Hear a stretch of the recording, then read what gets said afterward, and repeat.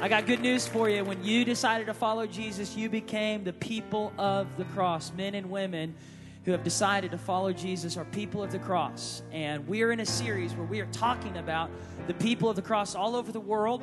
Right now, 1 million people, 1 million people every year are experiencing persecution for their faith in Jesus Christ. Every year, 1 million people are being persecuted. And I don't mean like going through a tough time economically or a tough time relationally. I mean they are being killed. They are being separated from family members. They are being thrown in prison simply because they refuse to deny that Jesus Christ is Lord. If there was ever a time for the church to realize and come awake that we are in the end times and Jesus is coming back soon, it is right now. We are in one of the most exciting times to be alive as the church, because as the world gets darker, the church shines brighter with His love, His hope, His compassion. Our best days are not behind us. They are in front of us. Nonetheless, during this series, we want to get our hearts and our eyes fixed on what does God require of us here in America, here in Tulsa, Oklahoma. While other people all over the world are being persecuted for their faith, persecution is coming closer and closer to this nation. And so we have to make a decision to stand. Last week we talked about we are a mission-minded church. How many of y'all were here last Sunday, last weekend? If you missed it, get the CD, the DVD, watch it online, get the podcast. Our podcast is up. It is a powerful message of our response as a church to missions, that we remember those who are in chains for preaching the gospel. That's scripturally. We remember those who are sharing the gospel, risking their lives. We pray for them. Talked about the power of prayer. We sow into missions. Last week we sowed. We sent 220 missionaries from this church out into Peru, Jamaica, Mexico, Los Angeles Dream Center to go and carry the gospel, Bruce Mal. Come on, Jesus. That's powerful right there. But we sow into missions. And on Monday, I got a text message from my brother-in-law, Caleb, who pastors Victory Orlando. He said, Paul, one of the missionaries we support in Cambodia, his church was just burned to the ground. He said, I'm asking you to pray if your church, if our church, Victory Tulsa and Victory Orlando, can go in together with a few other churches and sow into helping him, because the government was going to throw him into prison this past week for a certain amount. They were asking because of this building not being completely paid off. Well, as a church, we were able to sow, to help in this whole big thing with many other churches. Praise God that we're able to help this pastor, and we're going to continue helping him because he is still fighting this battle right now with the government. And that's just one of thousands of stories of people on a daily basis that are fighting against ISIS, fighting against radical Islam, Boko Haram, in all nations where you see behind me, these colored dots represent nations where persecution is happening. They are beheading Christians. They are shooting them simply because they do not want these people to spread the gospel. Where you see white dots, this represents the missionaries we support on a monthly basis. Can we give it up for all the missionaries that are part of Victory? North America, South America, Central Africa, Eastern Europe, Asia, Australia, that we are spreading the gospel as a church. We sow into these missions. And then we talked about going and then carrying the cross. And we're going to pick back up on that today. Would you stand? And if you have a Bible, pick it up with you. Go to Luke chapter 9, verse 23. We stand for the reading of the word. If you're new to Victory, we're so glad that you're with us. It's going to be a powerful time. Spring break this week. Come on, somebody. Luke 9:23, Jesus said to him, if anyone desires to come after me, let him deny himself and take up his cross annually and follow me. Daily. Come on, church, say daily. For whoever desires to save his life will lose it, but whoever loses his life for my sake will save it. For what profit is it to a man or woman if he or she gains the whole world and yet they themselves are destroyed or lost? What profit is if you gain the whole world? You get everything you want. You get to do whatever you want to do. You make all the money you want, but you lose your soul in the process. And this is such an important message today. The title of the message is Die to Live. Die to Live. That's the call that Christ has for all of us, is that we would die so we can truly live. And he says this is a daily thing. This isn't just one time in your life that you surrender to Christ and then you're good. It is a daily choice to surrender to Jesus so we can truly live. And so right now we're going to do a victory confession, and we're going to put it on the screen. It's a confession of faith. It's a confession that God isn't finished with you yet. It's a confession that he wants to do something in you and that your best days are in front of you. So let's say this together on the count of 3. 1, 2, 3. I'm here on purpose because I have a purpose. My heart is open. My mind is ready to receive because God is not finished with me yet. My best days are right in front of me, and I have victory in my life because Jesus lives in me. Lord, we thank you that we have victory. God, speak to us today. Let us leave today refreshed, encouraged, challenged, renewed in our minds and in our spirits. Lord, let us be reminded of our purpose here on this earth, that it is bigger than us. And God, we are part of a big picture, that the gospel must be preached to all nations. And God, let us become more like you. Lord, let us be surrendered to you today. Do what you want to do. In Jesus' name, everybody said, all right, give somebody a high five. Say, die to live, baby, die to live. Come on. Well, I am thankful to have my little baby boy, Liam, in service with me right now. Hey, buddy. And Liam lately has been walking. Yeah. Come on now. Hey, buddy. Want to say something? Okay. One of the things, what's so funny is Liam has two things that he strongly resists right now. He's getting more and more active and squirmy and likes to wrestle with daddy. And two of the things that he has a hard time letting mom and dad do is, number one, when he finds a remote control in the house, he holds on to that thing for dear life. He will wrestle and play tug of war with us because he loves holding the remote control. Number two, the thing that Liam is having a hard time accepting right now is when he has a dirty diaper and we need to change it. And so this, are you guys even watching? You guys are just totally like tuned in on Liam. Like this is going over your heads. He is so cute. I love this little guy. I'm going to let Ashley take him. Give it up for this little man. I'm thankful for our nursery, all the babies. We are so glad for all the babies in this place, the future of the church. But I think about this last week. We were going to a basketball game, Victory Christian boys and girls. We were going to cheer them on. And I want to give all our basketball teams a big hand for having a great season and working so hard this year. On the way to the game, we stopped to get some coffee. And it was in Oklahoma City. And so Ashley said, hey, this is a great time for you to bond with Liam. He was in the car. And I'll go get us coffee. And by the way, he needs his diaper changed. And I was like, I think this is a great time for you to bond with Liam. And I'll go get us coffee because, you're better at that. She said, no, this is really good. He saved up a good one for you. It was stinking up the car. It was like a fully loaded number 2 diaper. And so it was pouring down rain, and there was no diaper changing station in the coffee shop. And so I started trying to change him in the car, reached behind me, and I opened up the car seat. And right when I opened it up, he starts doing this shuffle thing across the back seat. And he's like giggling, laughing. I was like, okay, that's real cute. No, stop. In the name of Jesus, I command you to be still. I have to change your diaper. Like it was not funny. And he's shouting and screaming and giggling. And he starts like moving all around the car. And he's 14 and a half months, so he's starting to move faster now. So he starts doing like somersaults in the car. And he starts like trying to get away from daddy and moving around on all the chairs and all this stuff. And so finally I pin him down to one of the seats. And I'm like praying in the name of Jesus. So he starts screaming, and I get half his diaper off, and he flips over in another chair, and it's getting over everything. And I am like frustrated and trying to be a Christian, and I'm getting out the baby wipes and start trying to rub the chairs. And then I open the door because it was just getting stuffy and hot in there. And the wind starts blowing the rain into the car, onto the dirty diaper, onto me, and it was just miserable. And finally he let me change his dirty diaper, and he got really like calm after I changed. It took it like 20 minutes, and then it took Ashley 20 minutes to get the coffee. I think she was watching somewhere, just like laughing. Well, let's give it up for the moms, though. Moms, you guys do a great job. Us dads, we don't really do all the work that the moms do for the babies. But she comes out there, and Liam's super calm. This is a picture of Liam after I changed his diaper. He got super calm and innocent. Ashley was like, oh, he's so sweet. Look at him. I said, no.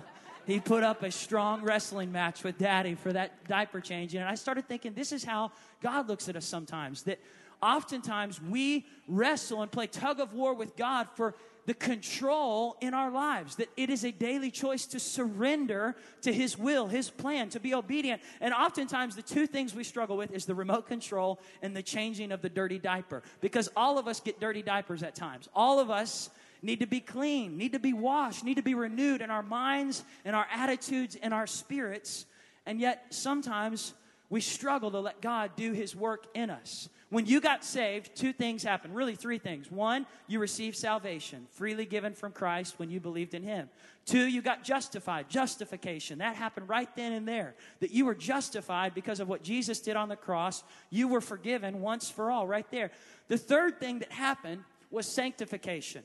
Sanctification is a three-part process. It happens at the beginning of getting saved, but then it happens the rest of your life leading up to when you go to heaven. And then once you get to heaven, the final part of sanctification is concluded when you see Christ face to face. And we'll preach a sermon on that sometime. But today, I want to talk about that part while you're here on earth and you've decided to put your faith in Jesus. And yet daily, it is a tempting struggle to hold on to control and to hold on to your life when Christ calls us to die daily. The people of the cross are not just people that are in Cambodia, Myanmar, on the border of North Korea. The people of the cross are right here in Tulsa, Oklahoma. You are the people of the cross. But what is the requirement to be the people of the cross? It is to die daily to yourself. And I started looking at what are these missionaries and people, martyrs, known for their statements, their quotes, for saying before they either died or gave their life, or died or have continued giving their life on the mission field to serve and share the gospel. And just a few quotes. This comes from a man named James Calvert, who decided to become a missionary to the cannibals in the Fiji Islands. This was over 100 years ago.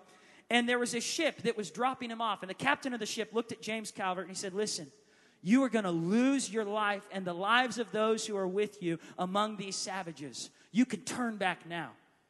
And James Calvert replied to him. He said, we died before we ever came here. I thought, man, that's a powerful statement. Because there's a death that must happen in all of us before we actually physically die in this earth if we ever want to experience real life. There is a death that must happen. In fact, a week ago, a pastor sat down with me who doesn't go here, go somewhere else, minister somewhere else. And he said, Paul, I've watched you grow up. And he said, I can say that you experienced a death that very few pastors and people your age and even in general experience. He said, you went through some tough times. When you lost your dad, I watched how you respond. When you battled some personal things that were going on, and then things through the church, he said, something died in you, and it was so beautiful to watch. He said, because I knew you before a lot of the storms, but you're a different man. Something died on the inside. And he said, don't lose that. And as he was saying, I started crying because I thought, Lord, I don't ever want to pull back up the dead me. Lord, I don't ever want to make this about me. God, I want my life to be for your glory, not for mine, not my agenda, not my way or will or pride or ego or platform, but you. And as he was saying, he said, Paul, if you don't continue to die daily, you will lose the work that Christ is doing in you. And listen, he wasn't saying you're going to lose your salvation. He was saying you're going to go backwards in the process of becoming more like Christ. Because it's not just a one-time surrender. It is a daily surrendering to him. We can't just brag about our trophies of the past of doing something great for God and sacrificing for God and be stuck on what happened 20 years ago and not continue to daily allow God to have his work and his will and his way in our lives. That's how the people of the cross live. Another martyr named Dietrich Bonhoeffer, a very controversial man who stood up to Hitler during the time of the Nazi regime and they were killing Jews. He wrote a book called The Cost of Discipleship, and it's such a powerful quote. He said, when Christ calls a man, he bids him come and die. That's a powerful statement right there. That's an exciting Sunday morning sermon. Come and die. He said the call to die is to abandon the attachments of this world. It's the dying of the old man, which is the result of an encounter with Christ. As we embark upon discipleship, we surrender ourselves to Christ in union with his death. We give over our lives to death. It's a daily choice to surrender to God. Another missionary, Jim Elliot, who died giving his life with 4 friends to the Auca Indians in Ecuador, he said this. He said, God, I pray that you would light these idle sticks of my life, and may I burn for you. Consume my life, God, for it is yours. It is thine. He said, Lord, I seek not a long life, but a full one like you. That should be our prayer, church. We don't want just long lives, although a long life would be great. But a long life without Christ is empty. What profit is it if a man lives 100 years, but none of them are for Christ? What profit is it if you gain the whole world but lose your soul? And so, like Jim Elliot prayed, Lord, I seek not just a long life, but a full one like you, God. A life like Christ is a life of surrender. By the way, our lives are not just meant to be successful. It's great to be successful, but if your success doesn't include surrender, then it's really not success. God is not attracted to your success. He's attracted to your surrender. He's not impressed with how great you are apart from him. He's more attracted to how much you need him and all the things he's called you to do. He is attracted to your surrender. So how do we die? How do we die daily? I want to give you real quickly 5 ways to die daily. And Paul said to put to death these things. In fact, before I give you the first one, let me give you a scripture. Romans chapter 8. So that way this all makes sense. Romans chapter 8, verse 1. Therefore, there is now no condemnation for those who are in Christ Jesus. Come on, there is no condemnation. You are in a church that is condemnation free. You are part of a message of Jesus that has set you free from shame and the guilt trips that the devil tries to throw on you daily for not being good enough. Through Christ Jesus, you are more than a conqueror. You have overcome sin. You are free from your past. He says there's no condemnation, but here's the key. Being in Christ Jesus, who do not walk according to the flesh, but according to the Spirit. What does that mean? For the law of the Spirit of life in Christ Jesus has made me free from the law of sin and death. In other words, when you accepted Christ, you got free from how you used to live, the bondage and the slavery to your selfish, fleshly ways. That's why if we don't die the death in this life that we need to die before we die, we won't experience the true life after this life that's awaiting us. We have to daily allow the power of Christ to set us free from the power of sin and death that tries to cling to us and hold to us. And Paul goes on to say in Romans 8, verse 13, he says, for if you live according to the flesh, you will die. But if by the Spirit you put to death the deeds of the body, you will live. In other words, if you die, you will live. If you die to your fleshly desires, you will truly live. So 5 ways to die. Number 1, we die to self-righteousness. Self-righteousness. It's that attitude, that mindset that says, I saved me. I'm a self-saved man. I worked my way into heaven. I did all my good deeds. Jesus points this out in Nicodemus. He says, Nicodemus, you can't save you with all your great religious acts. You can only be truly saved by coming into the kingdom as a child, being born again. And so he talks to him, and Paul the same way. Paul, before he was Paul, was Saul, and Saul was this religious man who had all these great religious acts, and Jesus stands in front of Saul and says, Saul, stop. You can't do this on your own. You are persecuting the one who actually paid the price for you to have salvation. And so we have to die to our self-righteousness. And what does that mean? And Isaiah says that our self-righteous acts are as filthy rags. We can't do this on our own. We need Jesus. It is Jesus plus nothing equals everything you need. When Jesus died, he said, it is finished. In other words, he finished the work that requires for you to be saved. In him we are saved. In him we are justified and sanctified. And it is a surrender to him daily to allow him to do his work. I remember when I was a kid, I used to go to Chuck E. Cheese. I look forward to going back again with Liam. But I remember going and working so hard to get my Chuck E. Cheese tickets, and I would take these big strands of tickets and lay them on the counter. I want a teddy bear, I want a Slinky, I want, a whoopee cushion, whatever you can get me for this amount of tickets. Wouldn't it be dumb if I took the Chuck E. Cheese tickets to a car lot when I was 17 and said, I would like to buy a car? They would laugh at those Chuck E. Cheese tickets. But for some reason, we do this with Jesus with our religious points. Look at what I've done. I am so good all by myself. I will look at myself while I talk to myself. Look at my awesome points, my religious actions here. And Jesus says, hold on, your religious deeds are filthy. You need me. You need Jesus. And that's the gospel right there. The great gospel is that Jesus paid for our sins. And so our testimony on defeating the devil is by the blood of the Lamb. It's in him that we boast, not ourselves. Number 2, we die to pride. Pride. Pride says it's me. It's I'm right, you're wrong. Pride has a hard time apologizing to anybody. Pride says, I'm always right. I'm better than you. Pride has a hard time sharing the spotlight with anyone else. Pride has a hard time noticing the hurting people that are around you. And so you're always consumed and focused on yourself. By the way, every single day, 1 million selfies are posted on social networks. That is a lot of us, right? We live in a world that celebrates ourselves. And it's okay to celebrate yourself. Just don't forget it's not about you. The world does not revolve around you. And yet our world wants us to buy into this prideful mentality, this prideful attitude. It's me, it's me, it's me. I don't need to apologize. They need to apologize to me. I don't need to step out and do something. What about me? And pride is such a toxic way to live. Pride gets in the way of the people of the cross. By the way, pride won't fit into heaven. Pride was kicked out of heaven when Lucifer was kicked out.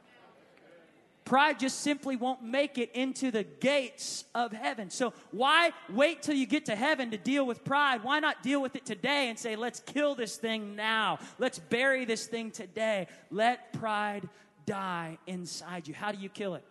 You do the opposite of pride. What's the opposite? Humility. Paul says, let us humble ourselves in servanthood to each other.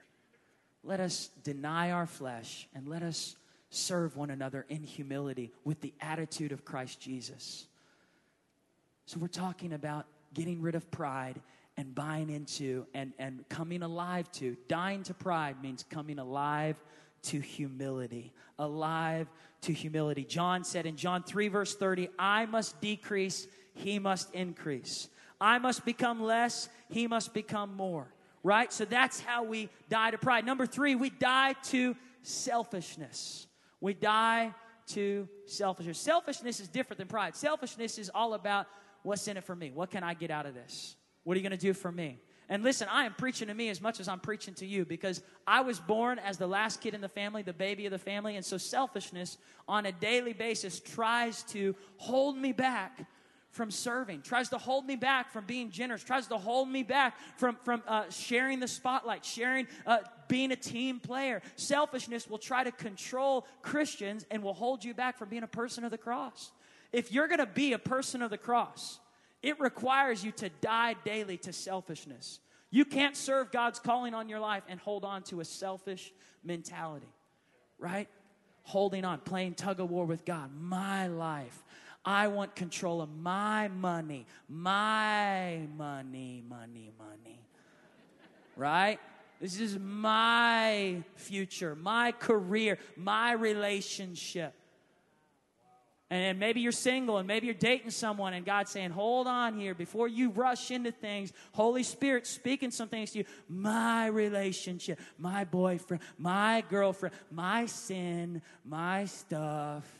And Jesus is trying to change your dirty diaper, and you're throwing this fit. And he's saying, listen, if you want to be a person of the cross, it starts right here, right now. You don't move to Cambodia to become a person of the cross. You start in Tulsa, Oklahoma, in your house, in your marriage, in your family, on your campus, in your relationship, the way you treat others. Die to selfishness. By the way, selfishness is the leading cause of divorce. What's in it for me? You're not paying enough attention to me. You didn't do this for me. What about me? Me, myself, and I. And it kills us. If you don't kill it, it will kill you. That's the key for today. If you don't kill these things will kill you, because the wages of sin is death. And we look at sin, and we got all these big sin words. You know what sin is? It's selfishness. Well, let me just make it really practical. Sin is a daily consumption of your selfish desires. It is pleasing yourself at the cost of denying what Jesus asks us to do. So if we're going to be people of the cross, we got to die daily to selfishness. Colossians chapter 3, verse 1 says, let's look to Jesus. He goes on to say, let's put to death these selfish ambitions, these desires to want to do what we want to do. He goes on to say, putting away all of this junk. And by the way, the next point really flows out of Colossians chapter 3, and that is that we got to die to lust. Everybody say lust. Lust is not just sexual immorality. Lust is sin. It's doing the thing you know God has forbidden you to do. And sin is enticing, right? Sin, sometimes the illusion of sin looks more enjoyable than whatever God is offering for you to do. Whatever invitation is for the cross, sometimes sin, the illusion of it, the mirage, it makes it look like it's going to be better. Because sin promises you everything but leaves you with nothing. Lust promises to satisfy all your desires. And that's why Jeremiah chapter 2, verse 13, Jeremiah said, hey, my people, the people of God, have done two things. They've forsaken the source of living water, the fountain, and they've dug for themselves broken cisterns that can hold no water at all. He was referring to people leaving God to pursue their fleshly, lustful desires. They're going after broken cisterns. But we don't see it. We think it's somehow going to satisfy us, and so we leave the fountain of living water. Jesus is enough. And we think that we're going to get satisfaction or fulfillment from this adulterous affair, or from this fornication, or from this pornography, or from lying or cheating or stealing or doing the things that we know we're not supposed to do. And we think that somehow it's going to satisfy us. And Jesus is like, hey, I'm not asking you to take up your cross because it's going to be a miserable life. I'm asking you to take up your cross because it is so much more fulfilling than living for your flesh. You think the joy and the excitement and the satisfaction of life is found in lust? It's not. It's empty. Anyone who's been in that lifestyle long enough knows, well and good, that thing is empty. But see, in Oklahoma, we get this because we love to fish. And James chapter 1 says, don't be deceived or enticed by the allurement of sin. And so he's really referring to like a hook, like a fishing rod, right? And the devil kind of dangles this in front of us, and James is saying the devil loves to try and entice you. Don't be fooled by the dangling. Look at that. Come on, take that money. Money, money, money. Money. You know you want it. You know you want it. You could get it anytime you want. It is right over here. And it may not be $1, because if you're not biting this bait, he'll find the bait that you want to bite. It's not like he gives up just because you don't bite this bait. He just pulls it back in and says, oh, you don't want mine? All right, let me put a picture of a naked person on there, all right? So the devil starts putting in, don't act like I'm being all bad in here. You know that this is the devil's tactics. He'll put it in front of you and try to get you to go after it. Come on. When are you going to get, you know you want this. And the devil puts this in front of us. And he tries to entice us. And James says, hold on. This is a foolish distraction. Don't be deceived. See it for what it is. This is empty. But this isn't even a real reflection of what's happening in 2015, because we're not just dealing with like a fishing rod. Man, this sin is around us daily. It's in front of our eyes everywhere I look. It's like, seriously, can I get a break? It is always in my face. I am bombarded with temptation. Don't lie, you know it is always around you, trying to get you. St. Patty's is coming up. You know you want to taste it. You know you want to do it. And it's like the devil just bombards us with sin. So how do we escape the fatal attractions of the world? Here's how we do it. Hebrews chapter 12, verse 2, he says, fixing your eyes on Jesus. Fix your eyes on Jesus, the author, the finisher of our faith, who for the joy that was set before him endured the cross. Fix your eyes on Jesus. I'm almost done, but listen, this is so important. Because practically, we could get so excited about listening to sermons about other people who are enduring persecution, who are going through pain. But then we miss the point of the message, because the point is not about glorifying someone else in another century who died for the faith. The point of the message is to take the principles, to take the lifestyle, the attitude, the mindset that permeated these people and say, we've got to do this. And the key, Jesus said, the foundational verse for this whole series, you must die daily to take up your cross. How do we get rid of the fatal attractions that are always in front of our eyes? We fix our eyes on Jesus. I don't know if this ever happened to you when you've been driving down the road and you are so focused, like zoned in on where you're going. And hours later, someone runs into you and they're like, hey, I saw you on the road. I was waving, honking my horn, trying to get your attention, and you were like ignoring me. And you're like, no, I wasn't ignoring you. I was just focused. Like, I'm sorry, I was zoned in. I had my mind on something. I was going somewhere. I didn't look to the left or to the right. This is how God wants us to live in regards to sin. That we're not distracted because we're focused on something that's greater. We're focused on something that's more powerful, more meaningful. And so this kind of stuff, it's like you look at it and you're like, oh, broken cistern. Absolutely a broken cistern. Broken cistern. Broken cistern. This stuff doesn't own me. This stuff doesn't control me because my eyes are fixed on Jesus. He's greater. When you get a taste of Jesus, and band, I want you to come up as I get ready to close. When you get a taste of Jesus, all the things of this world, they lose their power. Like they're just not that controlling. Because you start seeing them for what they really are. It's a Barbie doll, right? You start looking at this stuff and the addictions that used to hold you, they no longer hold you. I remember whenever I was younger, I'd gotten a hamster, and this hamster was like a good friend of mine. He was my pet. I loved him. And he died. And I asked my mom, I said, Mom, I really want to mount the hamster on the wall. He's been a good friend. And she said, what? She was confused. Like, seriously? I said, yeah. And she said, no, we're not going to mount the hamster on the wall. Paul, he died. We're going to bury the hamster. And I said, well, can I just keep him in his cage and keep him in my room? She said, death stinks. It's going to stink up your room. And I just wanted to look at the hamster. I just wanted to remember it. And I think this is how we are sometimes with dying to our flesh, is that we mount it up on the wall. We want to look and remember the good old days. We want to stare and still smell that whiskey, still smell those cigarettes. I miss those days. Still want to look at the images you used to look at on the screen, and you don't, instead of burying the dead man, you bring him into your room, and then you start to pull out that dead corpse, you start to pet it. And Jesus is like, seriously, this is a dead corpse. Bury it. Don't just bury it in your backyard. Go to an abandoned field far from here. Get that thing under the ground and never go back again, because that thing is dead. That is a dead life.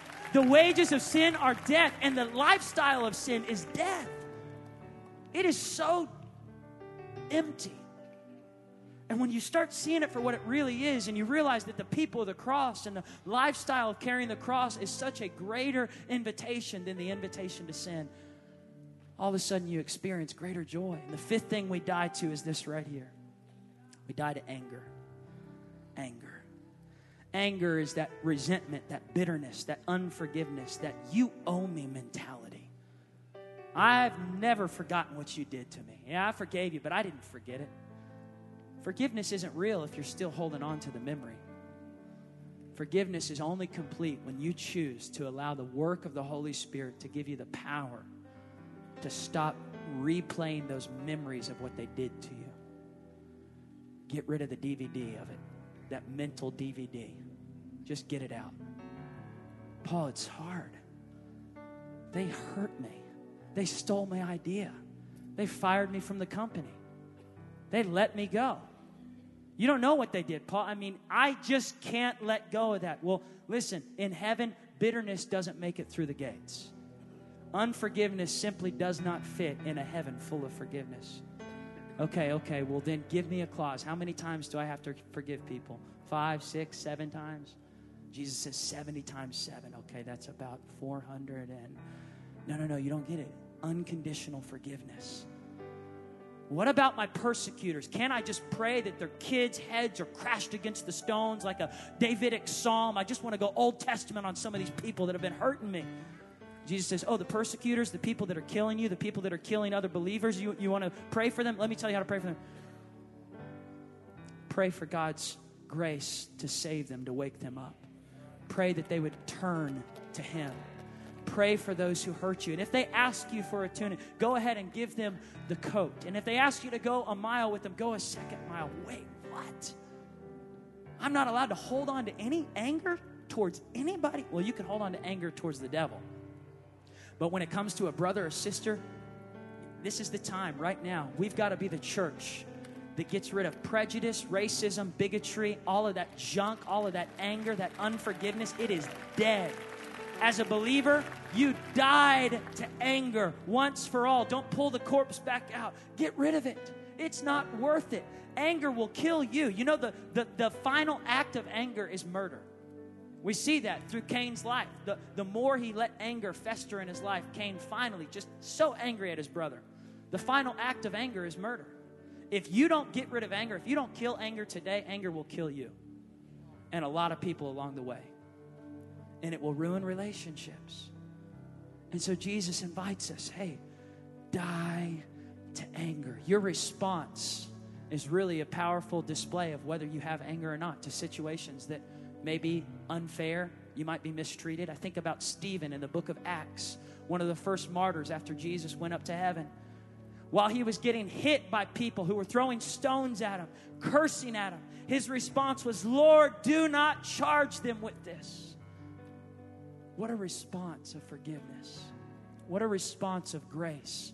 Here these people are killing him. And he responds, Lord, do not charge them with this. In other words, Lord, save these men from their blindness that's causing them to kill in the name of a different God. Help them to see Jesus. That day, Saul was there watching. He was nodding his head. You can kill this man, Stephen.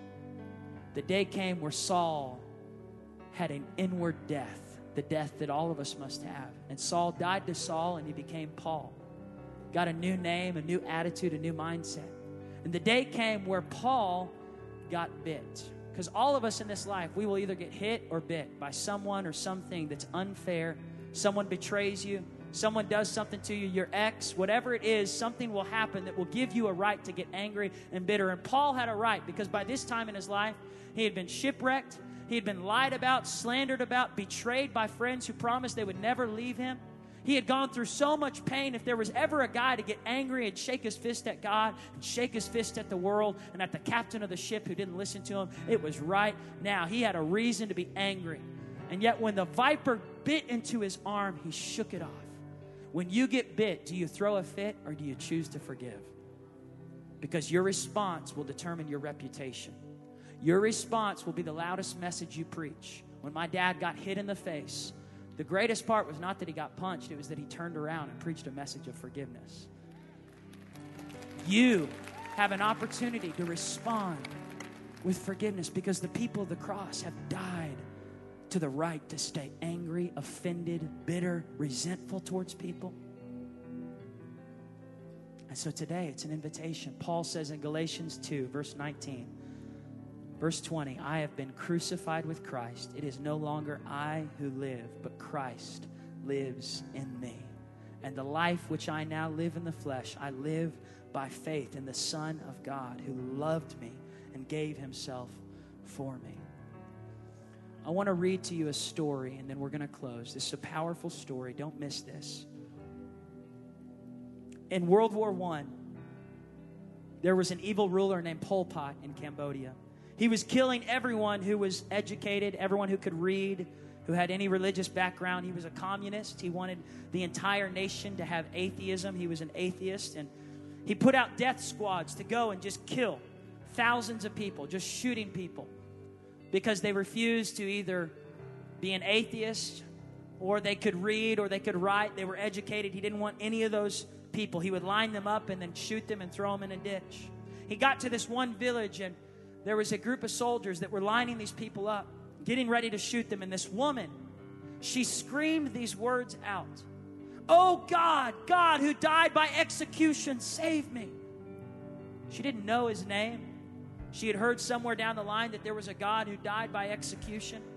She had heard about a lot of gods, but she felt like this God might be the real God. And she screamed out, "God, God who died by execution, save me."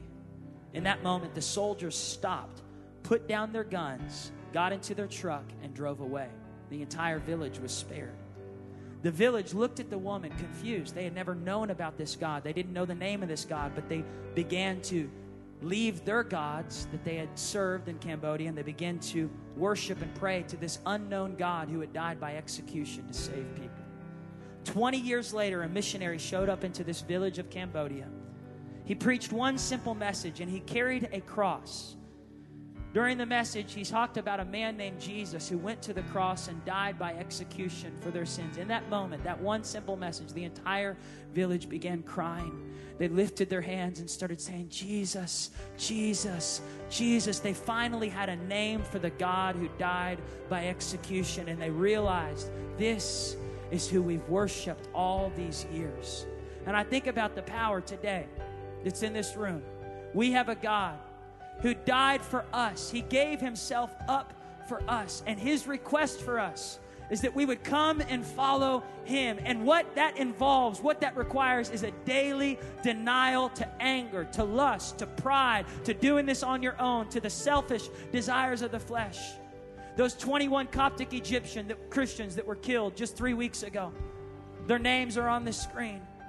These men refused to deny Jesus as Lord, as the executors put guns to their head, as they began to behead these men right there on the seas of Tripoli. These men began to just pray and thank God. Can we give these men a big hand clap? I know we did it last week, but these men took a stand for Jesus. They didn't retaliate. They didn't revenge. They didn't cuss out their executors. In fact, they began to shout the name, Yeshua, Yeshua, Yeshua, Yeshua, Yeshua, Yeshua, oh Messiah. Jesus is the Messiah. They began to shout, Jesus is Lord.